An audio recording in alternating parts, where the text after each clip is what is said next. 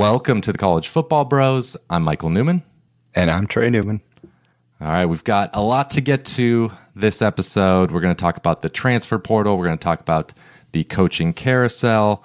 But most importantly, we have to start out with the committee rankings. On Selection Sunday, it was number 1, Michigan. No surprise there. Number 2, Washington. No surprise there. Number 3, Texas. And then number 4, Alabama. And that was a surprise to us because undefeated ACC champion Florida State, not in the playoff. What was your reaction? I mean, the first reaction was just, wow, I can't believe they had the stones to do this. Yeah. I was thinking, like, these old guys, they don't give a damn. Because Saturday night after the conference title games were done, I was thinking, like, I would not want to be on the committee. And I guarantee they were rooting so hard for Louisville because they knew the heat that would be coming with that. Like, there's some people out there now that it's all said and done, they want to riot or whatever. And I get it, but that's not really where I'm at. Like, I don't necessarily agree with it, but at least I get the decision. I don't agree. So I have two things with this. First, with Florida State, I thought, their win against, number 14 Louisville was actually impressive in the sense that their defense now, since Travis has gone down, has been dominant. They won in the swamp, only gave up 15 points, 230 yards to Florida. They shut down Brom's offense, only 6 points, 188 yards. And yeah, they didn't get that Cardell Jones bump with the offense going off like Ohio State did in 2014 with the injured quarterback. But I viewed this ACC title as actually a good thing, considering they won with the third string quarterback. Committee still knew that Rodemaker's probably going to come back for the bowl game. So I thought that would have been enough to keep them in the field. Like, I would understand maybe the committee's decision if Rodemaker was in there and he threw like 4 picks, 2 fumbles or something, and they just looked inept. But they, when I look at Florida State, they looked better in that game than Alabama did in a couple of their games on their schedule. I know they could point to, the committee could say, oh, Florida State had the 55th ranked strength of schedule or whatever. But despite the injury, I still think they deserved it. So I have a second point, but I want to hear what you think first. Okay, well, I think I am more, upset with the decision than it sounds like you are. I mean, it came down to the committee saying, and they kept saying this, that we're going with the 4 best teams. And I didn't really make a big deal out of that because I don't think they should go with the 4 best teams. It should be the 4 most deserving, the 4 that earned it on the field.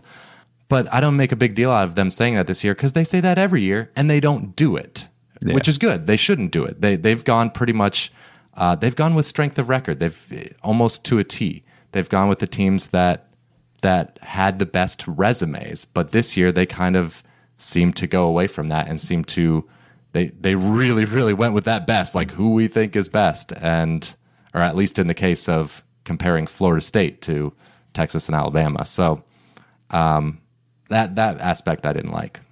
Yeah, and that's kind of leads to my second part is like the deserve versus best conversation, because like you said, it's not true that they picked the 4 best. And I wish they would have been a little more transparent with this, because what they ended up doing was a hybrid of deserve versus best. They basically took what, in their eyes, the 4 best conference champs, because if it was truly the best, they'd be taking Ohio State, Oregon, Georgia would be in the mix. Those teams would be in the mix. I get why Alabama is in. They just beat Georgia after winning 2 national titles, 29 straight games, but that doesn't mean I don't think they necessarily deserved it over the Seminoles. Yeah, I think Florida State had the 3rd best resume, and so I think they should have been in. They were 3rd in strength of record, and I actually think Texas was the one that should have been out. Texas was 5th in strength of resume by a decent margin, or strength of record if I said strength of resume.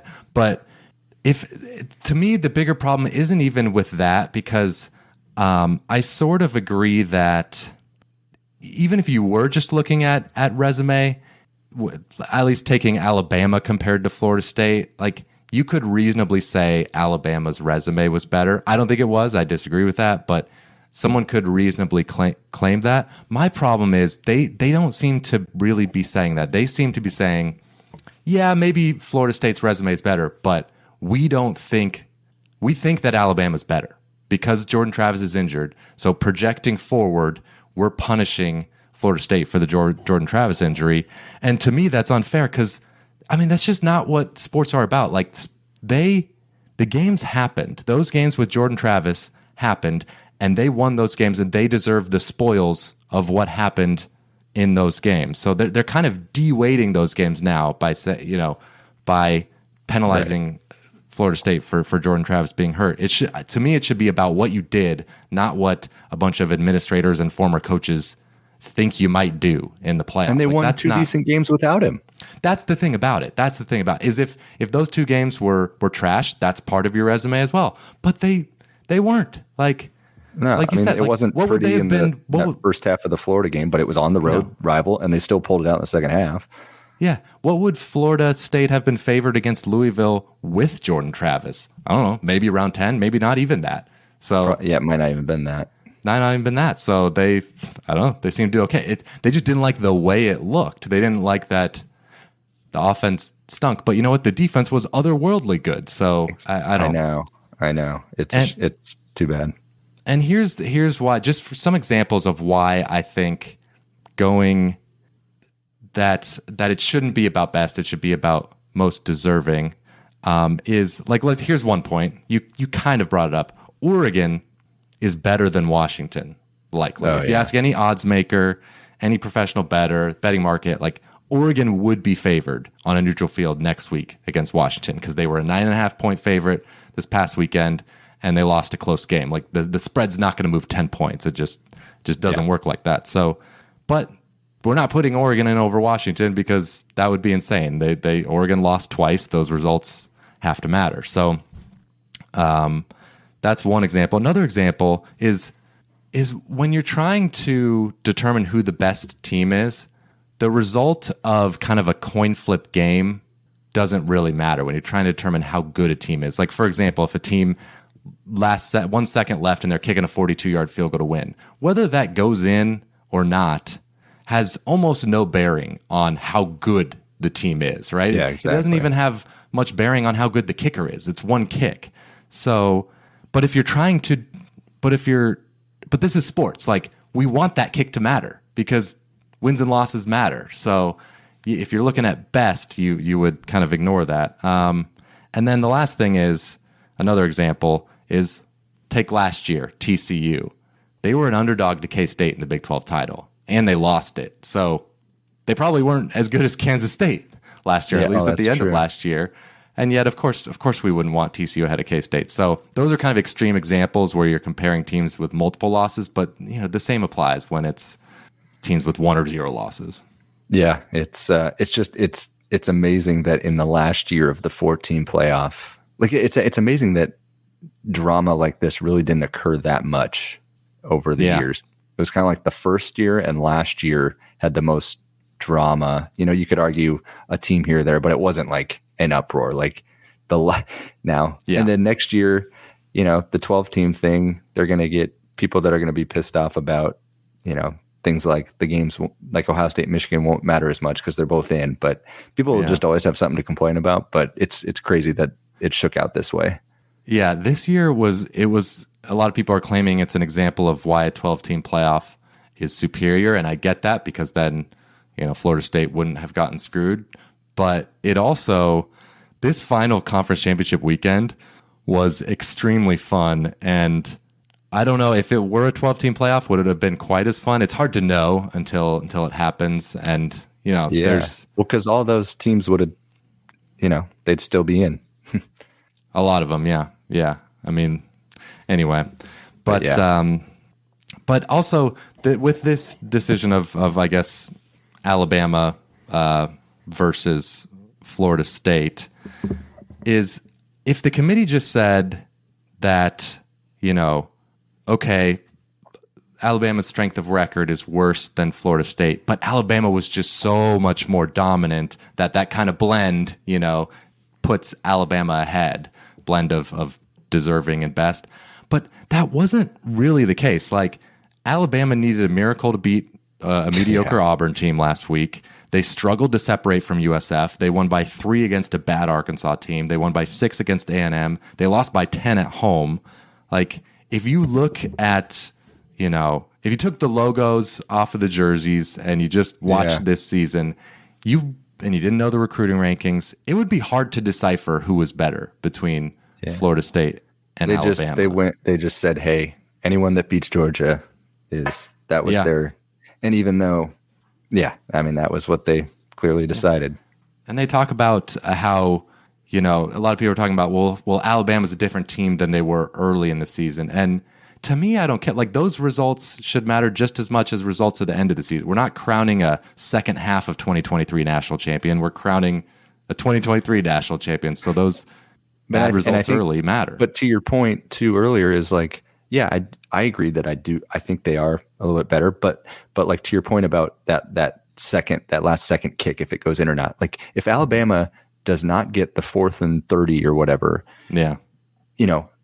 they could still have beaten Georgia. It's not like we would have, if they didn't get that against Auburn, they lose, and then they beat Georgia. It's not like we would have put them in the playoff. So no, they're not factoring that miracle as much as they should. They just said, oh, it's a win, we're going to put them in. Like, so I don't know. It was. And I do think Alabama is better than Florida State, obviously, especially without Jordan Travis. Like, but that, to me, it shouldn't matter. But now, drama aside. Oh, go ahead. Oh, yeah? No, what were you going to say? I'm just putting a bow on my point was that, with the reason I'm not like in a major uproar is just because I do think Florida State should have been in, but you put aside the drama, these playoff matchups are awesome. Like, they are pretty sweet. It's going to be a better game. That's for sure. Michigan. And it shouldn't be the criteria, but it is. No, it will be more enjoyable than if Florida State got blown out, which maybe they would have, maybe they wouldn't have. Who knows? We'll never find out. But I will say, to defend the committee, I've been, trashing the decision. But it's mostly been about the decision to punish for the Jordan Travis injury. And to defend them, that is in their protocol. It says that they will consider factors such as unavailability of key players that may have affected a team's performance during the season or likely affect its postseason performance. So really, what those committee members did is reasonable. So I guess in a sense I agree with you. It is reasonable, but to me that protocol is stupid. That should not be in there. We should not have them predicting, because it also just introduces a lot of weird things. Like Nicole Auerbach tweeted about this, about the incentives that it brings about, like lying about injuries. Let's say Jordan Travis's injury wasn't as gruesome as it was. They could just say, oh, he's out. He's day to day, out 3 to 4 weeks or whatever. Well, you could say day to day, and then they just assume he's coming back. And then would they have been in if they lied about it? Or what if he had an injury that took him out for the next 4 or 5 weeks? What does the committee do then? Are they supposed to handicap the odds of him being back in time for the playoff game? Yeah. Or are they just supposed to assume he's in or assume he's out? Like, it's just dumb. We don't need to get into predicting that. Like, we look at what they did, and did they earn it? Anyway, it just bothers me that their last 2 games, they at least looked decent. Like, I mean, it's just, that's what bothers me. It's like, they weren't trash. No, they just beat a number 14 Louisville, like, dominant defensively by 10 points.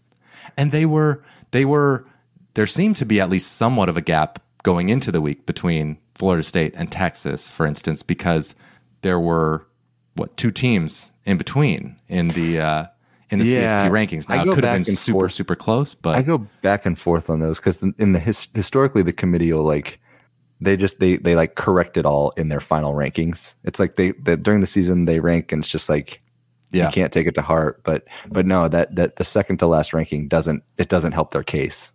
Yeah, because that's Texas was more impressive, in their Oklahoma State get, but Oklahoma State's a little bit worse, and really impressive enough to overcome an that gap. Team, doesn't seem like it, but it does. It does seem like they just sort of got to the end, like you said, and they just were like, now let's deal with Jordan Travis being out. Why weren't you dealing with that last week? You didn't feel like they were, at least. They were all wearing Louisville hats, and then, oops. Yeah. Well, I actually, what I think caused this is their obsession with head to head, because so Alabama beats Georgia, And you look at Alabama's resume, and I think they just thought they have to be in, which I get. I would have also had Alabama in. They would have been one of my 4. But then they also said, well, that means Texas has to be in because we have to have Texas ahead of them because Texas beat them. But to me, that you don't have to have Texas in. You look at it was a 13-game resume. That Texas game is one game. It's part of the resume. But I think Alabama had a significantly better overall resume. So you didn't need to do a head-to-head tiebreaker in my mind. But I think that's what happened. They just like I think if they compare Texas to Florida State, they're like, well, we don't need Texas to pass Florida State, but they wanted Alabama to pass Florida State, so Texas has to. I don't think they explicitly did that, but maybe that's sort of how it happened, even subconsciously. And same with and maybe Texas, if Texas would have looked bad and just kicked a field goal to win the game, maybe that would have said, oh, let's leave them out. But the fact that they were dominant, put them in. It's just so many factors led to it that all against the committee. Yeah. No, it's true. Texas, the last 2 games, them dominating both of those, good for them. They might have needed that. I think so. Okay. Well, sound off in the comments below. There's no place to comment. This is a podcast that is not on YouTube, but sound off in our Twitter feed. All right. Moving on. Let's get to the conference championship game recaps. Why don't you start us off with Conference USA? Yeah, that was Friday night. Liberty, they won a shootout 49-35. Their quarterback, Caden Salter, accounted for almost 500 yards, and it was too bad for New Mexico State because their quarterback, Diego Pavia, left the game with an injury in the third quarter. He had already had 4 touchdowns. They were matching Liberty score for score, but Liberty pulls it out, and it actually led to Liberty getting the G5 New Year's 6 spot, which I personally thought after the American title game that SMU was going to get it. I know Liberty went unbeaten. Great year 1 for Jamie Chadwell, but they had the worst strength of schedule in the entire country. 133rd is pretty wild. I mean, they did go unbeaten. Good for them, and they did. And they're fun. But I've been keep bringing up strength of record. I think they were slightly ahead of SMU in strength of record. So I think I would have came to the same decision. But yeah, I understand why it was close, but it was just a little surprise. Yeah. Okay, Pac-12 championship on Friday night, and this was essentially a play-in game, and Washington got off to a 20-3 lead, so things looked pretty dire. You expected Oregon would make a run. They're too good not to, and they did. They took the lead late third quarter, but Washington responded, had a couple straight touchdowns, and Oregon ended up, again, making a game of it, and so Washington needed to, they kind of had, at the end, they needed to get one more first down. They had a 3rd and 4, and they needed a first down to not quite end the game, but pretty much. And they did that. Kalen DeBoer and Ryan Grubb drew up great play. Jalen McMillan, easy. I mean, Michael Penix made it look easy at least. Would you know what always bothers me, and I it's impossible, these onside kicks, but it's the most disheartening thing when you kick an onside kick and it just goes out of bounds. I know you're looking for that hop, but I would try something else. I just wouldn't want it to end that way. Yeah, I know. Just do that low, I don't know. I don't know. When he first kicked it, I just, maybe it was wishful thinking. I thought it had a chance. And then, you're always waiting for that good bounce, and I guess that's what you go for, but whatever. All right, moving on. Big 12, we kind of touched on how Texas, they just trounced Oklahoma State, dominant from the get-go. Quinn Ewers set Big 12 title game record, 452 yards, 4 touchdowns. Those 4 touchdowns were all in the first half, too. They put up over 600 yards. They had the ball for 40 minutes. And then their defense held Ollie Gordon to 34 yards rushing. I know Oklahoma State had to pass a little more, but, they're peaking at the right time, and that's obviously what got them in the playoff field. Yep. MAC championship, Miami of Ohio won it as a touchdown underdog against Toledo. They ran for 197 yards, won the turnover battle, and just a big surprise. I don't know what their odds were when Blaine Gabbert went down kind of midway through the season with an injury. Wait, Brett Gabbert. Oh, Brett Gabbert. Wow. Whoops. Yeah.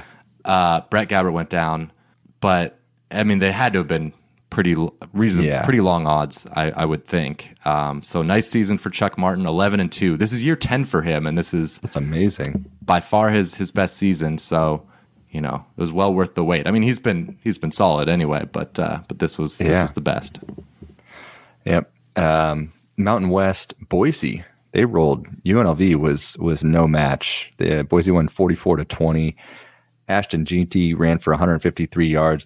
Boise as a team ran for over 300, and UNLV just kept giving up too many big plays. So, amazing turnaround for Boise after firing Avalos and a few weeks back. And then on the other side, it still was an amazing year for Barry Odom.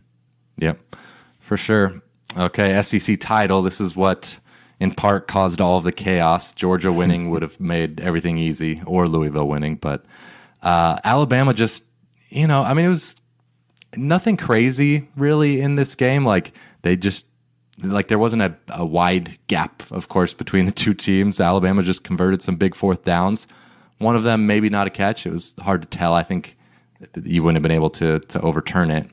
But they didn't turn the ball over. Georgia, of course, had that bad fumble on the end around exchange. And so Alabama got the 27-24 win. Jalen Milroe played great, made some good plays. Isaiah Bond came up big, as he has been doing the last couple weeks. And so, Alabama made the playoff in a season where, like I said, for like half the season, it just felt like, this is just not your vintage Nick Saban team, but they did it. They did. AAC, like I mentioned earlier, SMU pulled it out. They won with their freshman quarterback, Kevin Jennings. It was the first play of the game. SMU fumbled. Tulane got it to the 1 yard line. So it was 7-0 Green Wave in the blink of an eye. But from that point on, SMU really dominated.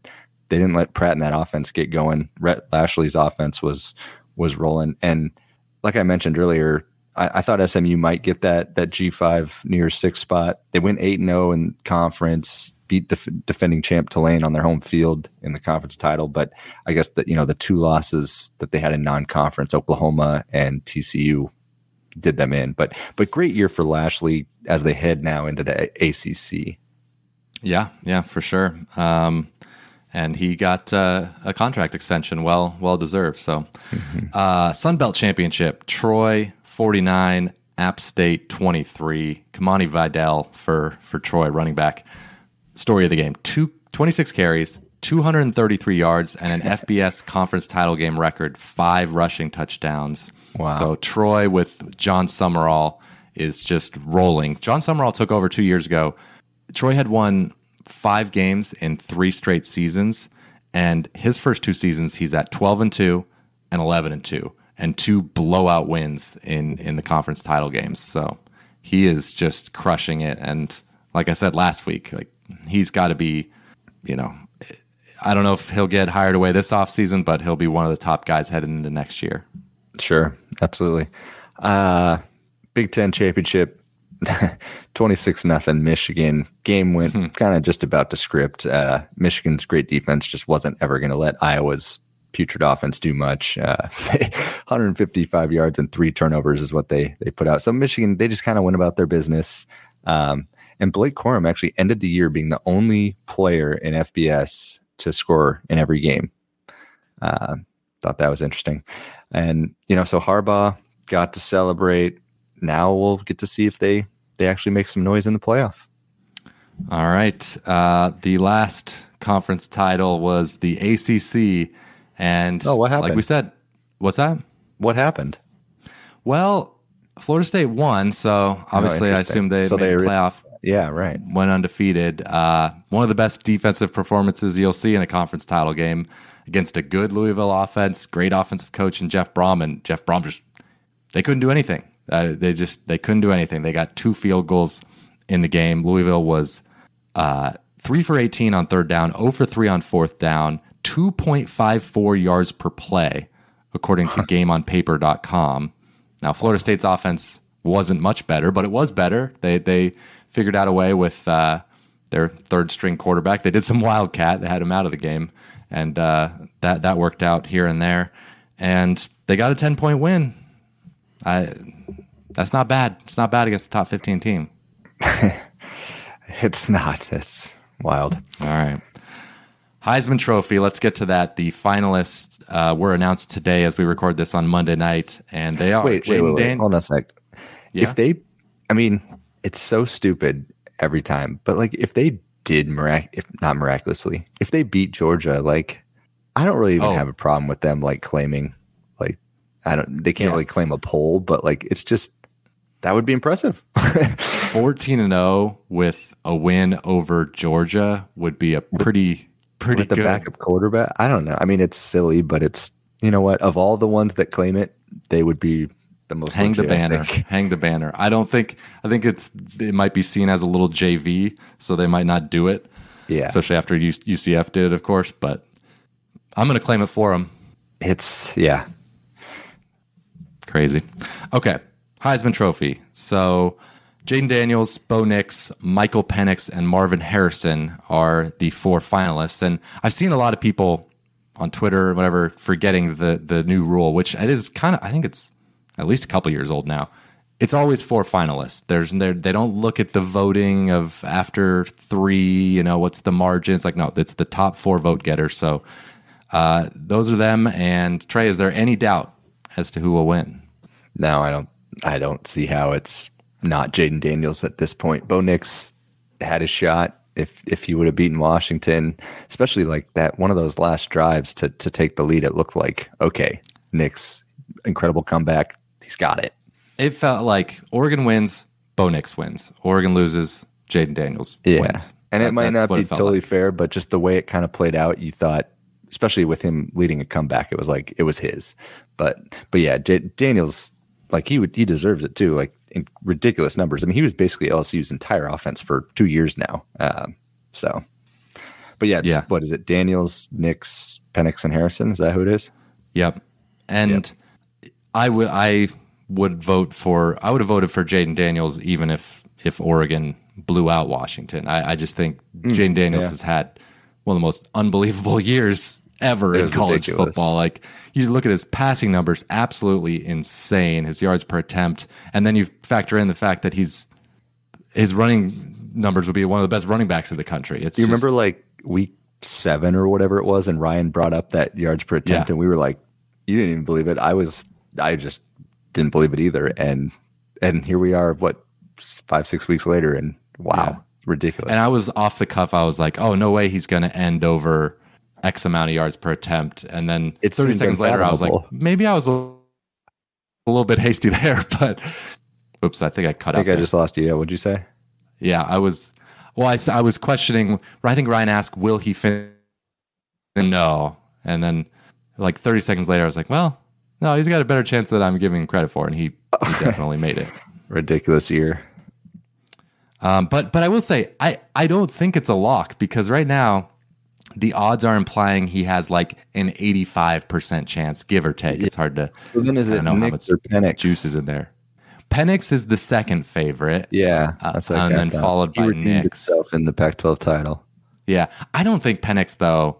I mean, he had down the stretch, he had a few games that, by Heisman Trophy standards, were pretty so-so. Like there was, I think one of the weeks it was, I think against Arizona State, it was like, did he have the flu? It was terrible. There was a rumor of that. There was, people thought maybe he had a nagging injury. Like it was to that point. So I really don't think, I mean, he's been great. I don't want to. Yeah, I just think compared to Jaden Daniels, it's not a comparison for me. Yeah, no, I hear you. All right, let's look ahead to some bowl games. So we've got the playoff. Starts out with the Rose Bowl. Of course, Michigan choosing to go to the Rose Bowl, and they will take on the 4 seed Alabama. They were not super happy, it appeared, to see that. I would have had the same reaction. I would have definitely preferred to play Florida State, but they're getting the Crimson Tide. Any brief thoughts on that one? Just a cool blue blood matchup. And, you know, I just, like we were mentioning earlier, like after that Texas and USF game earlier, like there's no way I thought Alabama would be in this position. Like might be Saban's best coaching job, honestly, to have this team in the playoff. But, and then Michigan side, like, you know, have they learned from the last 2 playoffs? You know, they haven't put up their best performance. What are they going to do this time? And I want to see if they're trailing and not fully dictating the game, like can JJ McCarthy use his arm to win a game? So I'm not seeing this game as a shootout, but whoever kind of makes the mistake might be the one that loses. No, that's a good point. Yeah, if the game script doesn't go to Michigan in Michigan's favor, like we haven't really They almost seen always that, so. dictate the terms. Yeah, that would be interesting. I think it's also going to be interesting to see Jalen Milroe go up against the best defense in the country. Is he going to be able to continue to have those explosive plays? I don't know, but I know he's the most dynamic quarterback that Michigan's defense will have faced. So that'll be fun to see. Yeah, I mean, it's just a great matchup. It's a classic matchup, and it's awesome. Pretty much toss-up. Two great teams. Okay, next playoff game is the Sugar Bowl, and it's Texas against. Well, by the way, in that Alabama-Michigan game, right now Michigan's a 1.5 point favorite, I think, something like that. Okay, so basically pick them. This one, Texas-Washington. What? I think it's 4. What's the spread in this one? Did I freeze again? Yeah, you just froze. My internet service provider, their ass is grass. No, but the spread, I think Texas is 4 as we record. Okay. So, yeah, Texas seems to be peaking here. Their D tackles are incredible. So I'm looking forward to see if they can, cause some problems for Michael Penix there. And this will be the best defense that Washington has faced, I think, by a good margin. I think, Texas defense much better than Oregon. So that'll be interesting. And then we'll see on the other side of the ball if Washington's defense, if they can play like they did against Bo Nix, especially in that first half, then of course they've got a great chance here, but I don't know if they can. Yeah, and the over-under is 64.5, which I think is like tied for the highest over-under in all of bowl season. But and it's an Alamo Bowl rematch. Who could forget from last year? But I want to see, like, because they have peaked. I want to see if they can kind of continue that momentum, or this, or is the gap, the break gonna kind of throw them off of a rhythm? And for Washington, they're such a weird team. Like, I want to see if they're actually national title good. And I know that sounds weird to say because they're in the playoff, but what I mean is that we talked about how they've been so fortunate in those close games this year, where they almost played down to their competition, I guess you could say, except for Oregon. And like, is it a case where they just have Oregon's number because they've beaten them now 3 straight times in 2 years, or are they able to beat another great team like this in Texas? So, because they're not going to be, if they play like they did in those other games leading up to the Oregon game, they're not going to win. But I'm excited to see what Kalen DeBoer schemes up. He's the man. All right, let's discuss other bowl games you're looking forward to. What are the non-playoff games you want to see? Well, first one is NC State, Kansas State, just because it's the Pop-Tart Bowl and there's an edible mascot. It's an edible mascot. Like, the winner gets to eat the mascot. Have we seen are there any renderings of what this mascot? I have not. Like? I've just heard about this. I know that's great. Like, that is what college football is all about. That's what bowl season's all about. It's a genius move by Pop-Tarts. It really is. The PR they've gotten, it hasn't even happened yet. It is. Once I see it, I'm probably going to go buy a box of Pop-Tarts. Yeah, I haven't had Pop-Tarts in a long time, but what flavor? What were you? Maybe brown sugar cinnamon guy? Yes, that was my favorite. Same here. Because I could have it toasted or not. It didn't bother me. Either was delicious. Toasting is another level. Like, what percent of Pop-Tarts that you've eaten would you estimate have been toasted? Oh, in your life? Probably like 5%.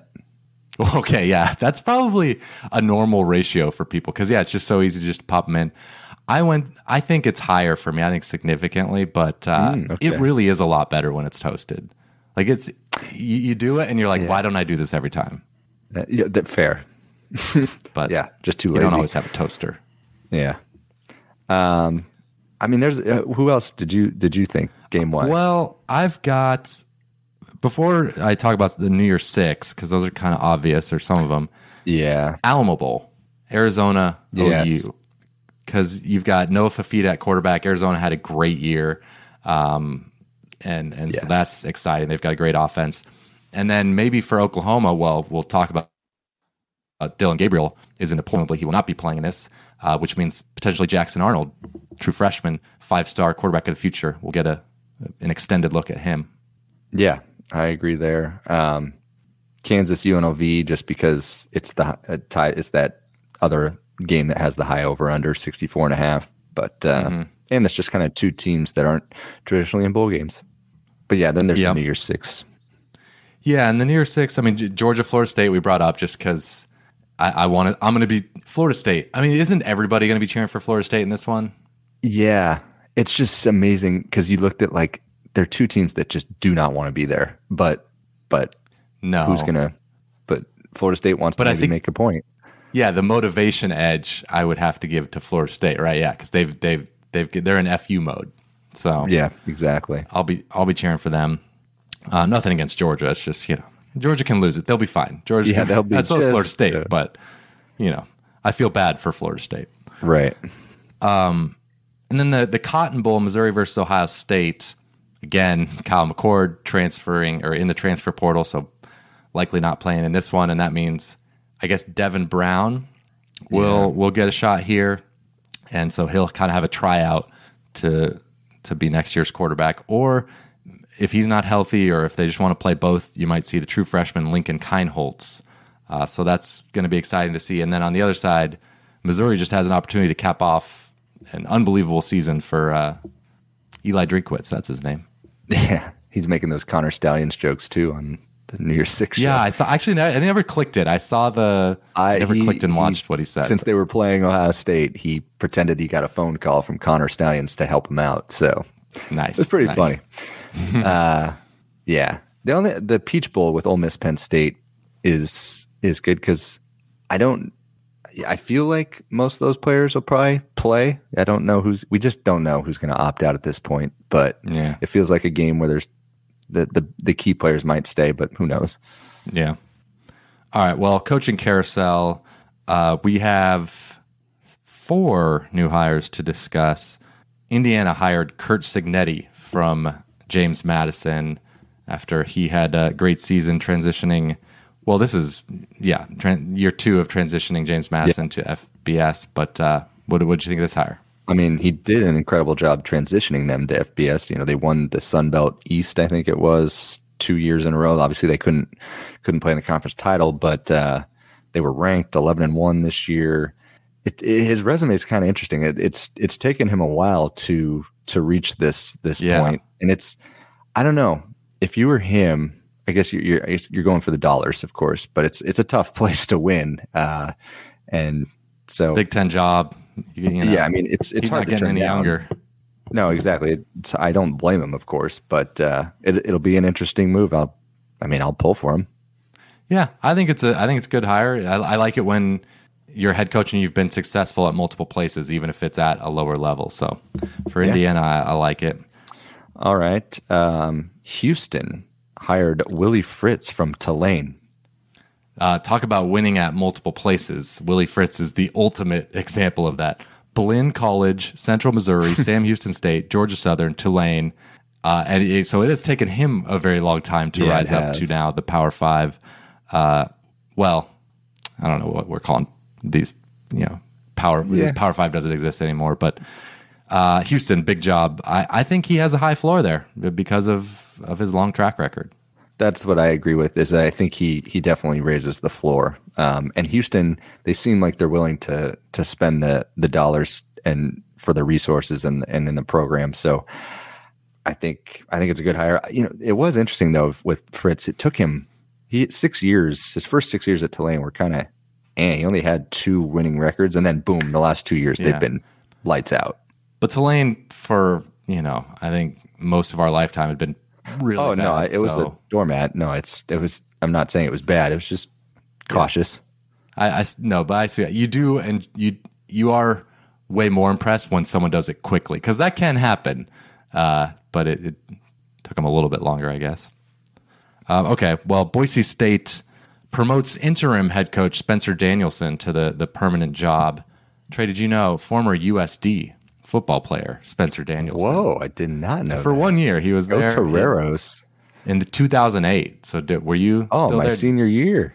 There you go. Yeah, wow. Did you, I guess you never crossed paths with him. We were buddies. Yeah. Seems a little odd to promote from within when you fired the head coach. But he did, he went 3-0 as an interim and and won the conference title, though they were favored in all three of those games. Now, they did outperform the point spread by a good margin, so he did a good job. But I would think and hope that they're not hiring him just because of the results in these three games, though. And that's the athletic director, of course, said that's not the reason, but no, who knows? I read a lot of the players were all about it, but that's what they all probably But yeah, say. I mean, they know they had him on staff. They know him better than I do, so they must think he's up for the job. But as an outsider, it's always a little more easier for me to judge when it's someone who's already been successful as a head coach elsewhere coming into the job. Right. All right, staying in the Mountain West, Ken Wilson was fired at Nevada. I mean, I understand he was 4-20 in his 2 years, but he really did not inherit the best situation from Jay Norvell, who left for Colorado State kind of high and dry before him. And the program and the resources seem to be behind where they need to be in order to compete better in the Mountain West. So they just hired Jeff Choate, the co-defensive coordinator at Texas. He has some familiarity with the Mountain West. He was at Boise State and Utah State before, so at least he kind of knows the terrain.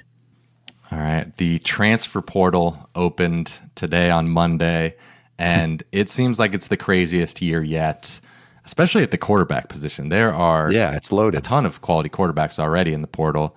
What names stood out to you? I mean, Dylan Gabriel. That one just kind of surprised me, I guess. Yeah, I guess. I didn't know he would leave. Yeah. So what's the situation there? Did they have Jackson Arnold, 5-star, who would he not just want to wait another year and have to not play until year 3? And so they kind of just say, hey, because it wouldn't be the worst thing if you transferred. If Oklahoma had one less loss or whatever, he was going to be in the Heisman. It's pretty interesting. I agree. It does seem odd. Why wouldn't both sides want to keep going? I don't know. Yeah. So that was one that really stood out. And then obviously Kyle McCord. I understand why, but it's just when you have the Ohio State quarterback transferring, it's a little surprise. Mm-hmm. Yeah. Who's the best quarterback I feel like Dylan Gabriel gets underrated. I don't know. He's not very high in the transfer portal rankings, maybe because they're basing it off NFL potential. Sure. And he's maybe not I guess people don't think of him super highly for the NFL, but he's been really good in college. Aiden Childs from Oregon State was a huge recruit for Jonathan Smith. And so people seem to think he's going to follow Jonathan Smith to Michigan State. That would be a great kind of package deal for the Spartans. Yeah. Oh, Cam Ward. Cam Ward is, I think, maybe the best option in the portal. He's one of those, if he goes to some marquee program, it's oh my gosh, he's going to be incredible. But I mean, I'll be interested. I don't know. Everybody's recruiting him, I think, and seems like he's looking for those big time NIL deals, which I would do the exact same thing. I would shop myself to the highest bidder, and we'll see who that ends up being. But he is in high demand.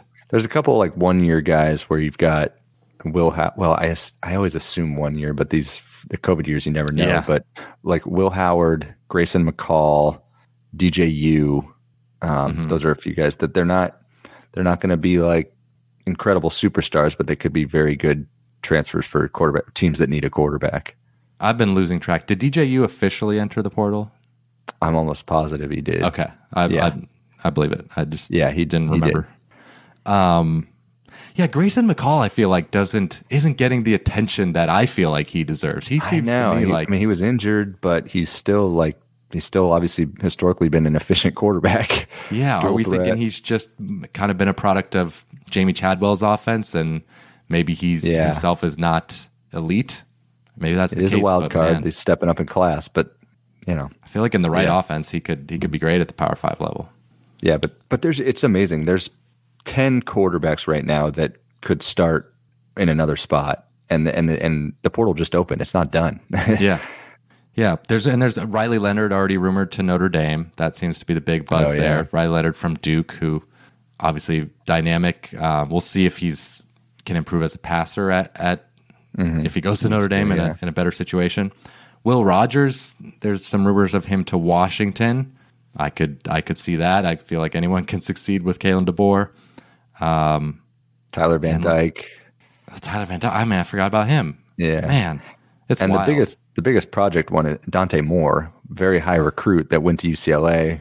He's from the state of Michigan. Both those schools have been kind of rumored, but we'll see where he ends up. All right, I just cut out again, but I assumed you named like 8 more great quarterbacks. Oh yeah, all the best. In the time I was gone. So, and then outside of quarterback, I mean, Walter Nolan, the former #1 recruit for Texas A&M on the D line, and he's produced there. It's not like he's. Sometimes guys are like Julian Fleming, wide receiver for Ohio State. I'm sure he can be really good in a different situation, but when they've been at a school for a while and they aren't necessarily putting up huge numbers, I almost feel like their star rating in high school, it's like, you got to maybe bring that down a little bit. Right. But Walter Nolan, not necessarily the case for him. Juice Wells, receiver from South Carolina, he's really good. So I don't know. It'll be interesting in the coming weeks, especially leading into bowl season, right after bowl season, who enters the portal. Yeah. All right. Army-Navy pick, Trey. We've got one last regular season college football game, and Army. No, what's the spread? Army's favored 2.5 last I saw. Okay. And the over-under is 27.5. So I'm going to take, so it's going to be lower scoring. So I'll just take the 2.5 points with Navy. Why not? I'm taking over 27.5. We're going to start a new streak of the overs. Over trend. Yeah, we're gonna go like 20 straight years. How many was it? Was it overs? 13? What was it? 10? I don't even know. An insane amount of unders. Yeah, it was a lot, and it wasn't necessarily. And last year it took a miracle to go over. Yeah, last year was overtime and it went over, so they just needed to kind of break the seal. That's what happened, and then this year it'll be a legit regulation over. What's that? Let the floodgates open. Yeah, exactly. Okay, well. Oh, and by the way, Trey, you'd mentioned before the pod a tidbit on the Army-Navy game before we started recording. Oh, yeah. So I just had never thought about this, but both teams are 5-6. And so they're not going to a bowl game. They have to be 6-5 or better going into that game. So this game means nothing for bowl eligibility, which I hadn't really thought about, but they're both 5-6 and don't get a chance to go to a bowl. Yeah, because the bowls are already selecting, so they don't know if they're going to be eligible. So they're just out. Which this has come up before, but I just forgot about it. I hadn't really thought about it either, but like we were talking kind of offline, this is their bowl game. Like this means more than the whatever bowl they'd go to. So yeah. Okay, well, thank you for listening to this episode of the College Football Bros. We will be back next week to, I'm sure, talk about some more transfer portal entries and maybe players who have chosen their destinations. We'll also preview some bowl games. So we will talk to you then.